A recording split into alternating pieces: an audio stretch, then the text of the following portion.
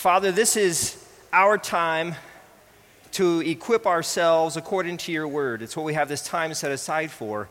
Lord, we know from your word that you desire for us to know you. You desire for us to study your word and to know it intimately, to meditate on it day and night, to not let a single bit of it fall. And Lord, this is an opportunity that you have granted to us in your sovereign providence to do that. And I pray that you'd help our hearts to be ready to receive your word, to receive the instruction from your word, the truth of your word, and apply it. Lord, help us to see where we are off kilter from where your word is this morning, and help us to repent and renew our mind and put on the right truth. Help us to see where we are walking in your ways, and let us praise you this morning, Lord, for how you are guiding us there, shepherding us there, and guarding our souls there. Lord, we thank you that we have this opportunity through your Son, Jesus Christ alone, faith in him and his death, his resurrection, his defeat of sin and death, his paying for our sins on the cross, to actually commune with you. Lord, we are so grateful, and we pray that you receive glory as we study your word this morning, as we worship here in about an hour and a half. We pray these things in Jesus' name. Amen. Well, welcome, Equip. Again, if you need a handout, I think there's some running around, but we're going to be in 1 Peter chapter 3, 8 to 12 for what we study. But as we get started, I'd love for you to turn in your Bibles to Psalm 23. We're going to start in Psalm 23. There's going to be a theme this morning as we study 1 Peter that is proving God's word, which is very exciting because we know that God's word is true, and we know that it proves itself over and over and over again. So we're going to start in a psalm, we're going to cover 1 Peter, and we're going to end in a psalm. And it's going to tie together really well. So open up to Psalm 23, and what I want you to be thinking about as I read this and you read it is define the right life. You've heard the phrase, the good life, and is whatever thoughts and ideas about that just went through your head. If you think, switch that word from good to right, and that's where we want to be. And that's where we want to be. And Psalm 23 is a perfect picture of that. Let me read this. Read this with me and look for aspects of the right life. Psalm 23 reads, "The Lord is my shepherd, I shall not want. He makes me lie down in green pastures. He leads me beside quiet waters. He restores my soul. He guides me in the paths of righteousness for his name's sake. Even though I walk through the valley of the shadow of death, I fear no evil, for you are with me. Your rod and your staff, they comfort me. You prepare a table before me in the presence of my enemies. You have anointed my head with oil, my cup overflows. Surely goodness and loving kindness will follow me all the days of my life, and I will dwell in the house of the Lord forever." If we just do a quick overview of that, in verses 1 through 5, we see some ideas of what's going on inside the psalmist. Who is he referencing as a person that guides his life? The Lord is my shepherd. So he's orienting himself underneath the Lord. See his thinking. I shall not want. See his heart and his thinking. He makes me lie down in green pastures. He leads me beside quiet waters. He restores my soul. He guides me in the paths of righteousness. You can see the psalmist's thinking in their heart. You can see that they're inwardly pursuing the Lord.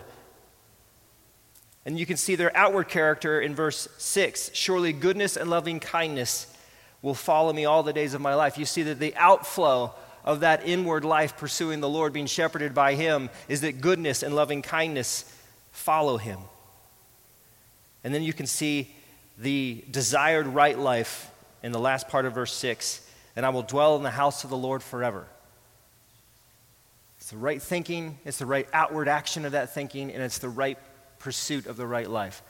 And that's exactly what we're going to see in more detail in 1 Peter chapter 3, 8 to 12 this morning, are those three things. So I'm thinking about these as proofs. We're proving the inward character of man, we're proving the outward characteristics of what we're supposed to be doing, and then we're proving the truth of it through God's word, are the three proofs that we will get through this morning. The big picture 1 Peter theme is standing firm through suffering. Wade has helped us to see that a bit clearer, where you have hope-filled standing, which leads to Christ-exalting walking as we stand firm. And if you look at our passage for today, or our theme for today on your handout, you'll see that the theme for today is all believers in unity are both blessed and are a blessing as they daily live out the inward and outward characteristics of Christ. And so let's read our text. Turn back to 1 Peter 3, 8-12, if you haven't already, and we'll read our text for today. It reads, "Finally, all of you be harmonious, sympathetic, brotherly, kind-hearted, and humble in spirit, not returning evil for evil or insult for insult, but giving a blessing instead. For you were called for the very purpose that you might inherit a blessing. For the one who desires life, to love and see good days, must keep his tongue from evil and his lips from speaking deceit. He must turn away from evil and do good. He must seek peace and pursue it. For the eyes of the Lord are toward the righteous, and his ears attend to their prayer. But the face of the Lord is against those who do evil." So today we'll break that in, like I said, 3 proofs of living the right life before God. And proof number 1 is the inward characteristics of believers, what we're supposed to be thinking on the inside. We know that Scripture tells us out of the heart the mouth speaks. Out of what's going on inside of us, our actions and our words flow. So Peter starts on the inward characteristics of believers. He starts with this word finally, or in some of your Bibles, does it say to sum up? Some versions say to sum up, some say the word finally. And it's this idea, not a summary of what's gone on before, this is the last section as he's concluding his conversation that he's been having in this letter with the dispersed brothers. And he's concluding his point on how we're supposed to live before the world and where we've gone before, right? So where we've gone before since chapter 2, verse 11, where we learned that we are aliens and strangers in this world, we have looked at a few different things. We've been told that we're instructed to submit to a few different orientations. What are the places or people we're supposed to submit to? Governing authorities. Something that you go and do and they pay you for it. Workplace relationships. And our family relationships, right? Our family relationships in the right ways that God has described. Yes, what were the qualifiers of that submission? Meaning like, it's only when they're nice to you, right? So I get the chuckle. No, it's not that. It's just or unjust, right? And we defined all of those things. But there was one standard. There was an example that was described in chapter 2. Go ahead and turn your page or be on the same page, look to the left. Chapter 2, verses 21-25, we see Christ is our example, our standard, and even our source of power. I want to start there because otherwise you feel like it's this giant weight. But look at verse 21 of chapter 2. "For you have been called for this purpose, since Christ also suffered for you, leaving you an example for you to follow in his steps, who committed no sin, nor was any deceit found in his mouth.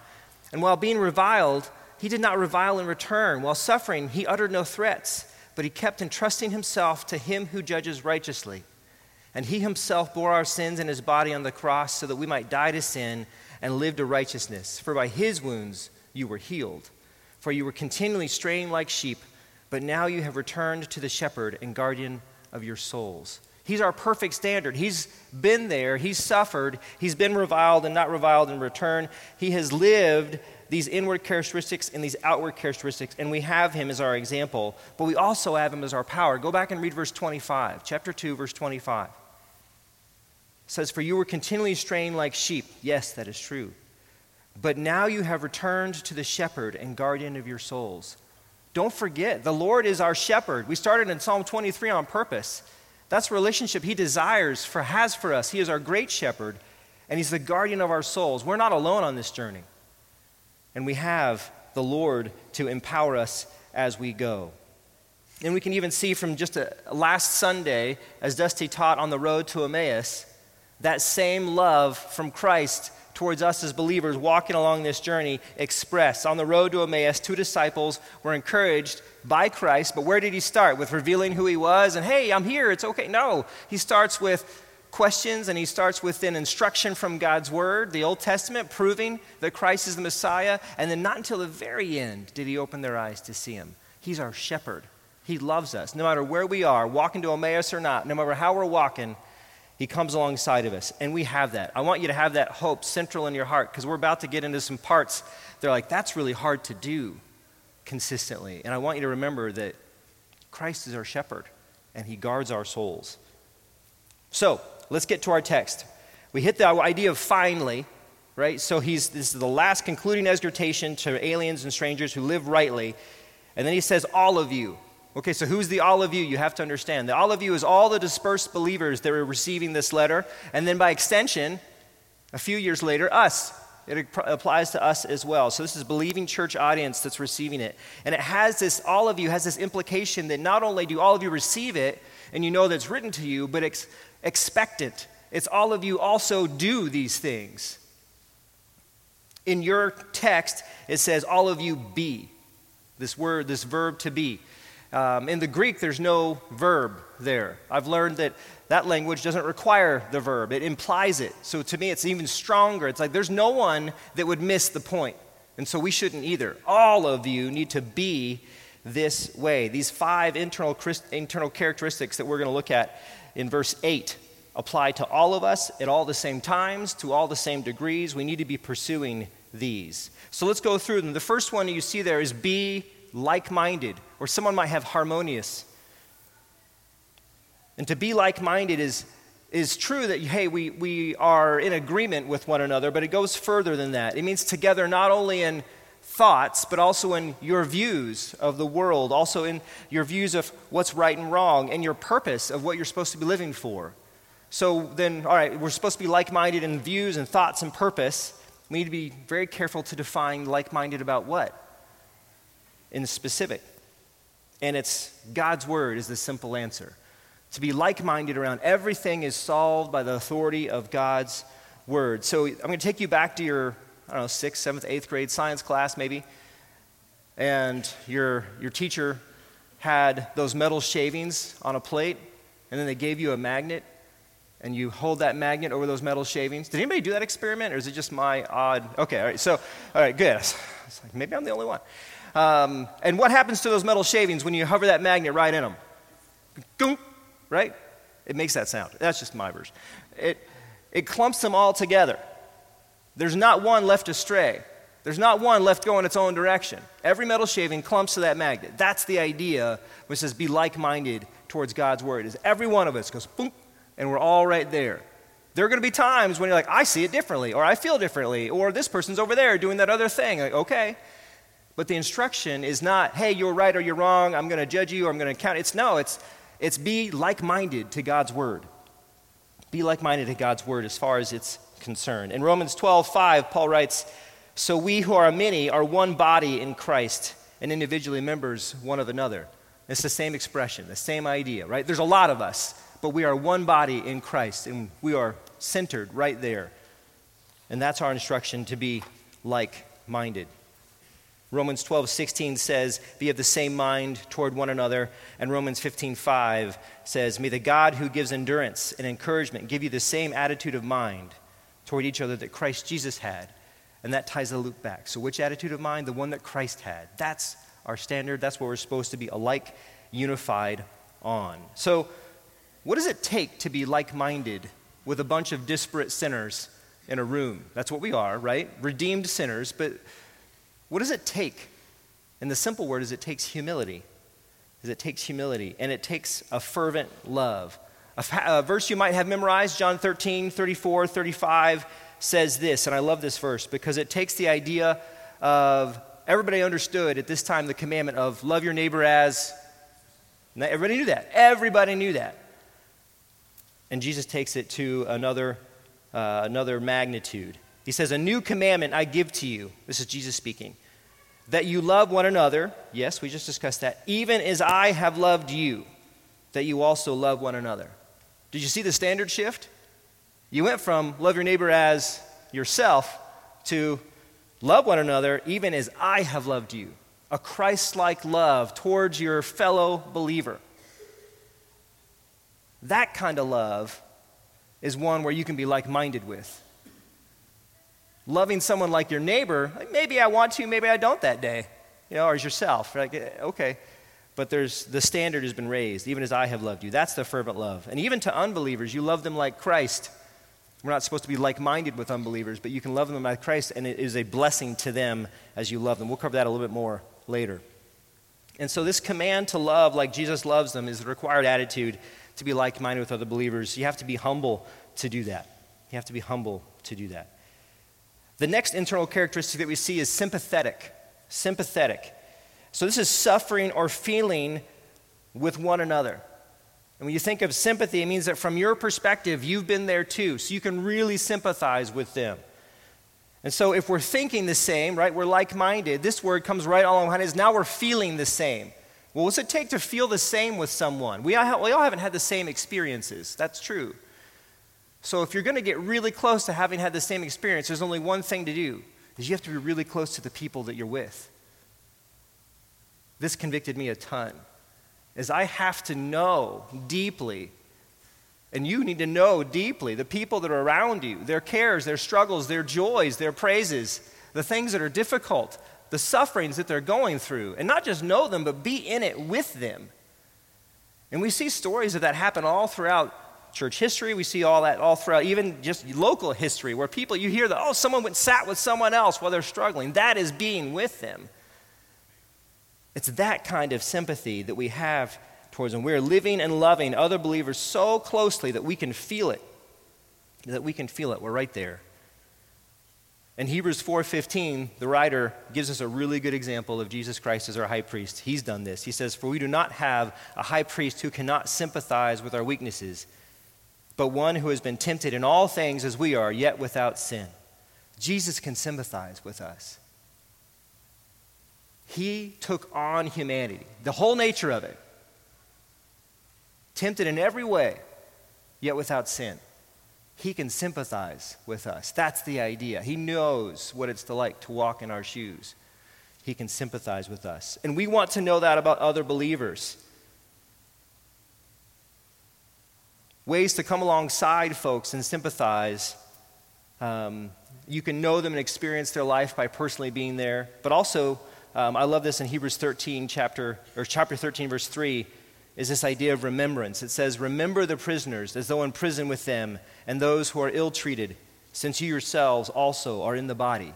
And so it connects to us. We're all in the body of Christ. So there's a shared understanding of living life like that. Circumstances may vary, and they will, but we have a shared understanding. And also remembering, don't forget the people that are suffering, and to come alongside them and to remember them. James 1:27 sheds another angle of light on this idea of being sympathetic. He says, "Pure and undefiled religion in the sight of our God and Father is this, to visit orphans and widows in their distress, and to keep oneself unstained by the world." It's the idea of visiting and being with. That's being sympathetic. Whether it's really close, going and actually visiting, remembering them in your prayers, coming alongside them in some way. That's being sympathetic to a fellow believer. The next characteristic we see is brotherly love. Brotherly love. It says, "Be brotherly." And this is Christians loving Christians. This is an affection among a people who are closely related to one another. You are close. You're related, so you're going to have that love. Well, what does this look like? And really, the idea of this brotherly love is it looks like unselfish service. Unselfish service to one another. And so you can serve people in multiple ways. You can think about their spiritual needs. When you understand, you walk closely enough with someone that you understand their spiritual needs, what can you do? You can pray for them. You can encourage them. You can admonish them if necessary. Romans 14:19 says, "So then we pursue the things which make for peace and the building up of one another." That's your actual pursuit. If I'm going to love you like a brother or sister in Christ, then my goal should be your edification. And that was convicting for me this week too. It's like, I get the social goal. I get spending life with you. I get being around you and being near you and enjoying you. But do I take it to my purpose for being with you is to build you up? That's an aspect of what I want to do. 1 Thessalonians 5:11 says, "Therefore encourage one another," another way to do it, "and build up one another," another way to do it, "just as you are also doing." And in verse 14 of that same chapter, he says, "We urge you, brethren, admonish the unruly, encourage the faint-hearted, help the weak, be patient with everyone." Those are all ways to love your brothers and sisters in Christ. And yes, I said admonish. Sometimes we need someone to pick us up by the lapels of our shirt and say, "Get it straight." And we should love each other enough to do that. Now, don't start doing that, physically. It's a metaphor for help someone. But we should. Those should be real things that we do. But it's paired with encouragement and always that Christ-like love we have for someone else to do that. But that's the spiritual needs. You can come alongside and love them that way. You can also come alongside, love them like a brother with their physical needs. And Paul writes to the Philippians and shares the impact that they've had on his life in chapter 4. He says, "Nevertheless, you've done well to share with me in my affliction. You yourselves also know, Philippians, that at the first preaching of the gospel after I left Macedonia, no church shared with me in the matter of giving and receiving, but you alone. For even in Thessalonica you sent a gift more than once for my needs." Physically, we can come alongside of folks and help them as well. That's being brotherly. The next internal characteristic is the word kind-hearted. It just layers on. I tell you, it's heavy, I know. That's why we started with Christ is the one that supports you to get you through this. You're not alone, because these are hard. To be compassionate or kind-hearted, let me define that. It's the idea of being tender-hearted, and this Greek word can be used in two ways. One time it's used actually referring to the bowels or the intestines, and that doesn't apply to our context. What it does apply is that that's deep within you. You feel it so deeply, it's as if it's within you. And that's where we're looking. It's a powerful feeling. It calls for you to be so affected by the pain or praise and joy of others that you feel it deeply. And then the response, because you feel that with them, is to be tender and compassionate in response. Is to be tender and compassionate in response. So how do you do this, you might ask? Well, you have to pray to God for your heart to start being ready for this. You have to be looking for it. That was a big conviction. You have to be asking God to make your heart and your eyes ready to see these opportunities for compassion. And then ask God to provide them. Ask God to provide them. Paul instructs the believers in Ephesus to be this way. He says in Ephesians 4:32, "Be kind to one another, tenderhearted, forgiving each other, just as God in Christ also has forgiven you." I love that. Do you see the shared feeling, the shared event? Is, hey, I've been forgiven by Christ and you've been forgiven by Christ, so there's nothing that can stop me from being tender towards you. We have that shared reality. Anything else you might say, well, maybe they're not kind, or that situation's really hard and it makes me sad to go there. Nothing touches that, but we've both been forgiven by Christ. We can always be compassionate.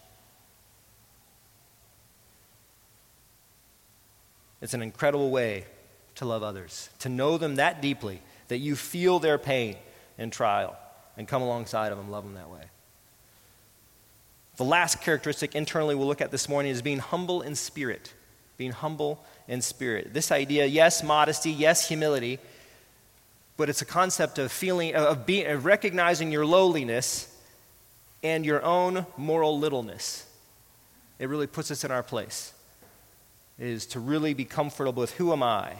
I am low and I'm morally little in contrast to what I'm supposed to be. That is a humble mind. So we could easily argue that this is of the five we've looked at so far this morning, that this is the one that lets the other ones flow. This is the other one that starts them all off. Is if you're humble in spirit, then you can actually be like-minded. You can be sympathetic. You can be brotherly. You can be kind-hearted. And in Philippians chapter 2, Paul writes it this way. He says, "Do nothing from selfishness or empty conceit, but with humility of mind, regard one another as more important than yourselves." This is how our hearts are supposed to be oriented. Again, these questions are just hard. Like when you approach a conversation, is it, I want to build you up. That's my whole goal. And when you approach a conversation, is it, okay, nothing from selfishness or empty conceit, but I want to be humble in mind and regard others as more important than myself. That's the right internal characteristic. If you're going to live the right life before God, those are the internals.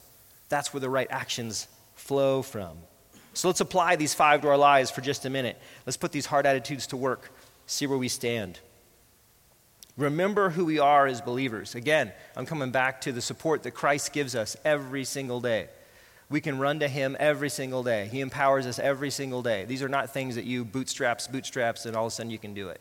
It's dependence on the Lord is where it comes from. So remember that. Remember that. We have Christ and his word to guide us so that we can know what's right every minute of the day. And then imagine a body of believers that acted like this. I'm not saying you don't act like this, but imagine a body of believers that perfectly acts like this and what that would be like. how they'd sympathize with one another, how they would be tender and compassionate to one another, and the outcomes of that. We'd be lifted up in prayer and remembrance and closeness. The outside world would see, and it would be a blessing to them and be a blessing to all of us as we care for one another. That is the intent that Peter has. Remember the audience that he's writing to, dispersed believers that are getting ejected from the worlds that they've known and persecuted for their faith. And inwardly, even though all of that's going on, that storm is raging, that's where we need to be, these characteristics. So a couple of definitely non-exhaustive ideas of where we could go. Again, you could pray for God to grow, you should pray for God to grow these heart attitudes in yourself. And you should start praying for those opportunities. Another, you should look at the church prayer requests that come out. Occasionally we get those emails that someone put through and look at those and follow through on those. That's convicting to me too, because I can pray, but then what do I do with it? That's another opportunity. You can become close to the group that is right around you. And I'm thinking of your small groups. And yes, I'm the small group guy. This is not look, I can plug it. Okay, that's not that. I didn't plan that. But it's right. This is at North Lake Bible Church, we have small groups that you're the close, smaller body of believers to be close to that's given for you to be a part of. There are other ways to be close to people, I get it. But that's one that's provided for you. So if you're not in one, get in one. If you are in one, get close to the people that you're around, like the close we've been talking about. So the question is, are these my heart attitudes? Are these the pursuits as I pray to the Lord? Are these my mindsets as I operate?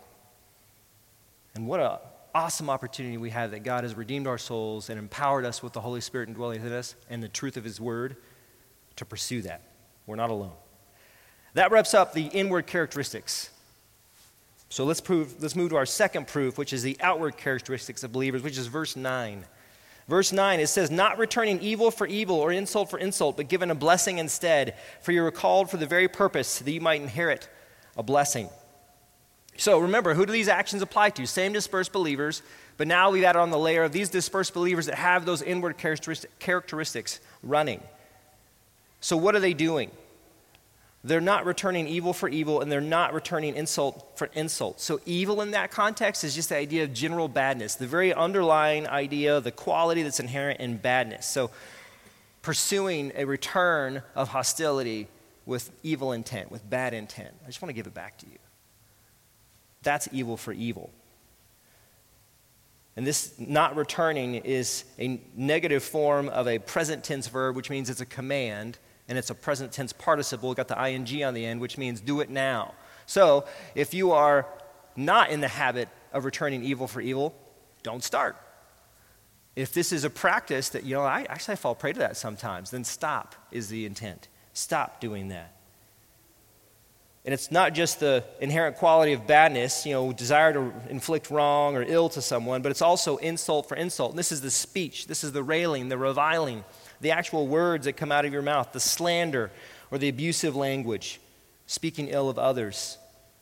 And we can see this culminating, if the inward characteristics are wrong, then the outward characteristics show up in Colossians 3:8. Follow this with me. It says, but now you also put them all aside, anger, wrath, malice. And remember when Dusty taught that, those are the internals, anger, wrath, malice, the way you feel inside, the way you think inside.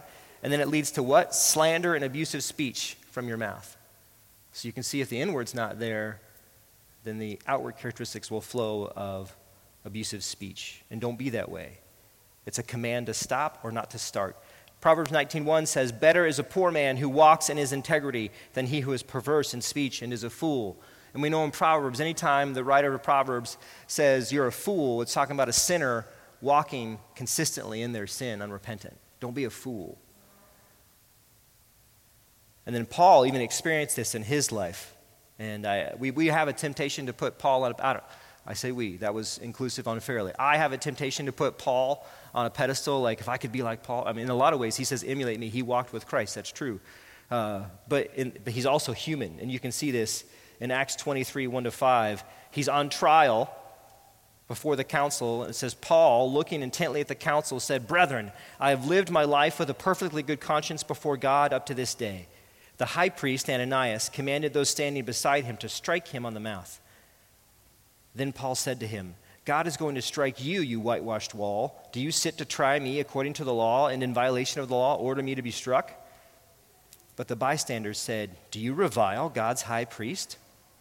And Paul said, I was not aware, brethren, that he was high priest, for it is written, you shall not speak evil of a ruler of your people. You see that? I mean, Paul was unaware of context, and he reviled in return. He had reviled the high priest in return. As soon as he knew who he was and what he'd done, what did he do? He did what every believer should do. He pivoted back to, what does God's word say? How am I supposed to treat you? I shouldn't have reviled the authority above me. We see that's what it's talking about. That's what it's talking about. And Christ, again, is our perfect example. And going back to chapter 2 of 1 Peter, verse 23, read it this morning. It says, and while being reviled, he did not revile in return. While suffering, he uttered no threats, but kept entrusting himself to him who judges righteously. And that's what we're supposed to do. When we've studied those passages, we don't revile in return. We don't give insult for insult. We have a call to not do that. Instead, we're supposed to do something else. Walk forward in verse 9 a little bit. We're supposed to give a blessing instead. And so, yes, someone's being hostile towards you. Yes, that's happening. Someone's being unjust. Yes.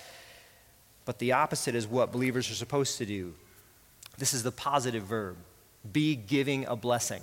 The word blessing is the idea of, it's the Greek word that we get the word eulogy from, which is praising someone's life. So Peter is now saying, instead of giving revilement for revilement and insult for insult, instead find a way to praise their life in the context that they're being hostile towards you. That's how you make an impact for the gospel and you open that door. So that's what blessing is in this context. So what are some ways you can do that? You can maintain an unconditional love towards them, just like Christ would love them. And I'm not going to only love you and treat you kindly when you treat me kindly. No, I'm going to love you and treat you kindly no matter what you're doing, an unconditional love. In Luke 6:27, Luke records this, said by Jesus, but I say to you who hear, love your enemies, do good to those who hate you. You see the unconditional enemies and people who hate you. What are you supposed to do? Love and do good to them. You can also pray for them, for their salvation. If it's a believer, for their sanctification. Yes, believers can be hostile to other believers. And you can pray for them. In Luke 6:28, just the next verse, Jesus says, bless those who curse you and pray for those who mistreat you. So you can love them unconditionally. You can pray for them. You can express gratitude for them. They're also created by God just like you are. They're one of God's creations. They're made in his image just like you are. They may not be redeemed if it's an unbeliever, but you can be thankful that God has made them and let that go into praise of who God is and what he's done. If they're a believer, you can be thankful that God has saved them. We know that God cares about both believers and unbelievers. He sheds his mercy on all of us, and he gives his common grace to all of us, and how he treats the earth and how he runs creation, how he restrains sin from being as bad as it could be.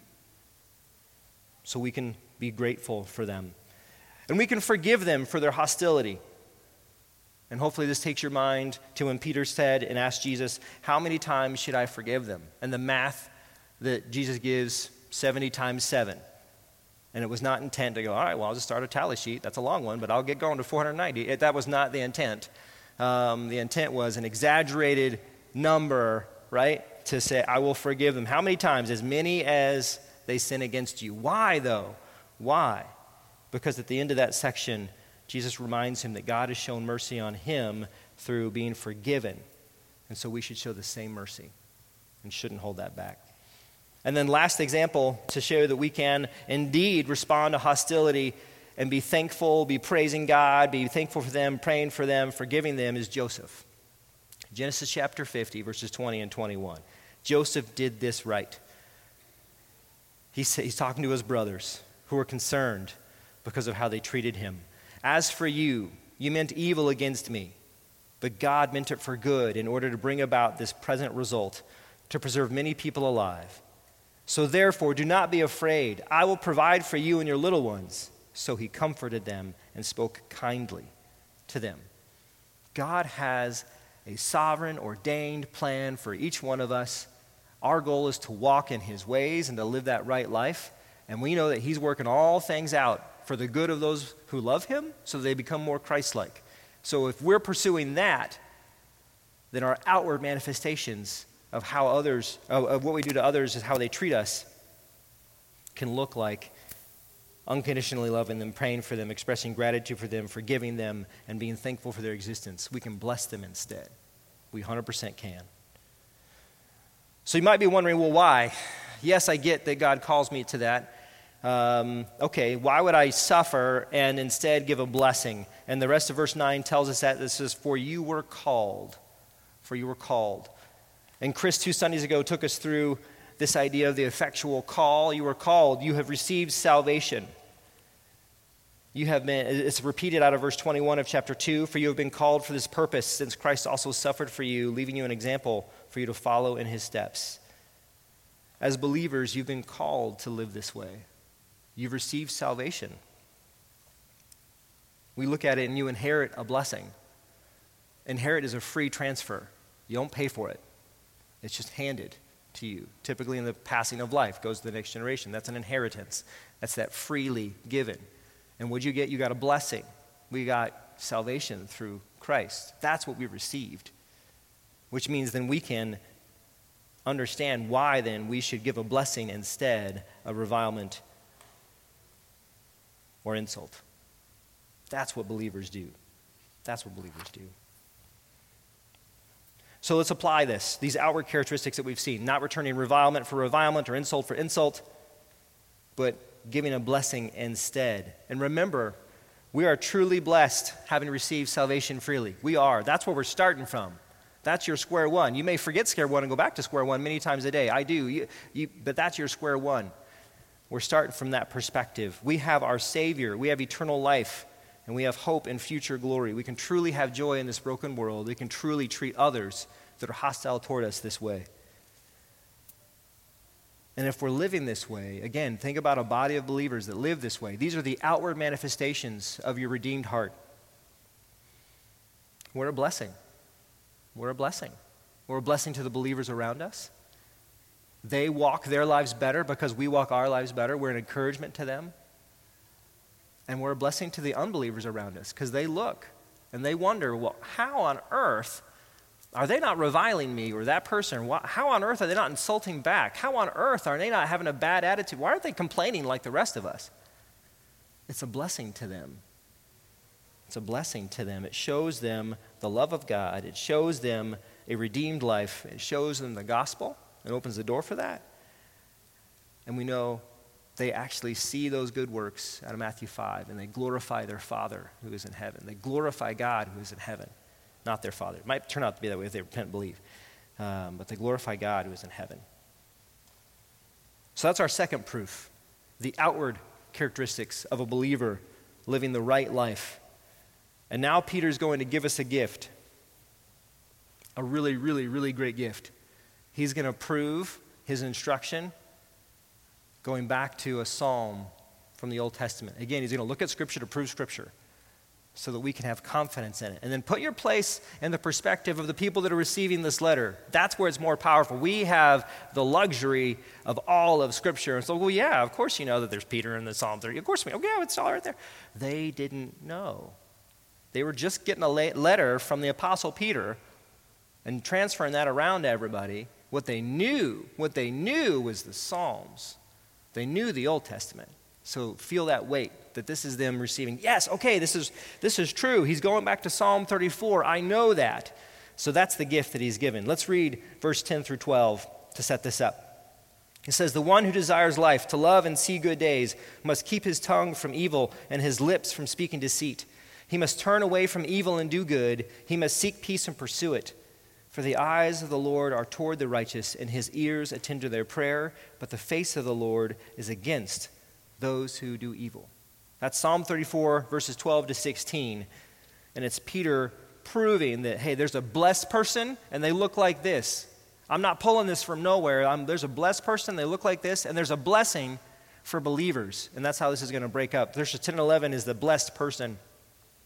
And you see that blessed person has a purpose to their life, just like we've talked about. And what is that purpose? He desires life, to love and see good days. That word desires life is not as opposed to death. It's bigger than that. It's the idea of a full experience. He desires to live his life fully before the Lord. He desires to then love and see good days. This is the idea of that I want to live a life before the Lord that he's pleased with. And I recognize that he's given me things to be blessed by in this world, and I recognize that I have things to look forward to. And that is this person who's desiring life to love and see good days.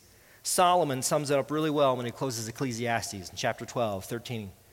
He says, when all has been heard, the conclusion of the matter is this: fear God and keep his commands, because this is for all humanity. In verse 14, he says, for God will bring every act to judgment, including every hidden thing, whether good or evil. That's a person who can have confidence in their purpose in life, knowing that God is accomplishing all things, and he's given me purpose. What am I supposed to do? Fear him, that reverential, healthy fear, recognizing how great God is, and keep his commands. And to accomplish that, we live that right life of inward characteristics and outward characteristics.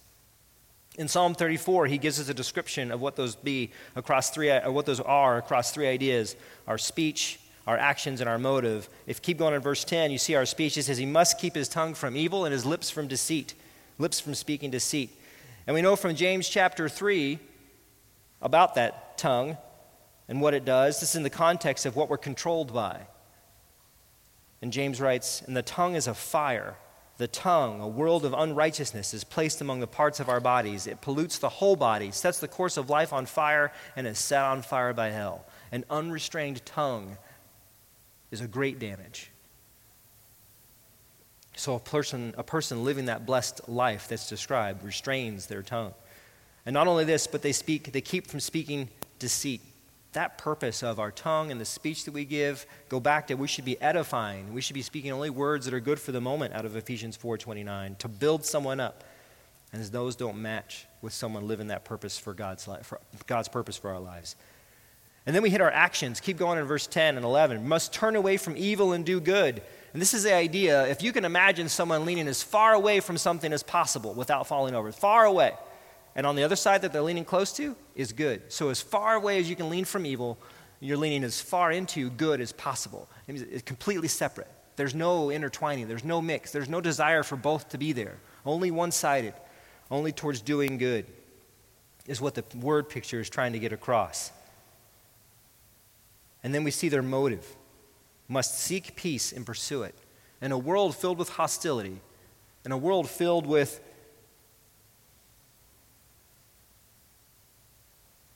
I'm trying to think of the right word, a culture that says it's okay to be whoever you want to be and treat anybody however you want to treat them.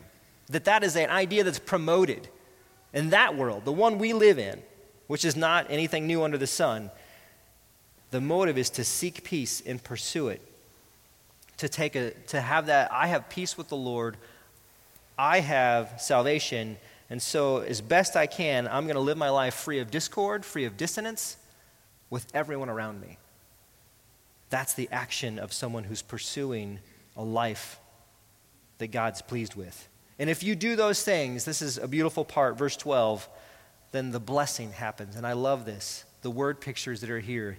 The eyes of the Lord are toward the righteous, his ears attend to their prayer, and his face is against those who do evil. All three of those are blessings. The eyes of the Lord are toward the righteous. What a comforting thought. He sees all we do. And not just sees, he cares about us while seeing. Everything that we do, he cares. Proverbs 5:21 says, for a man's ways are before the Lord's eyes, and he considers all his paths.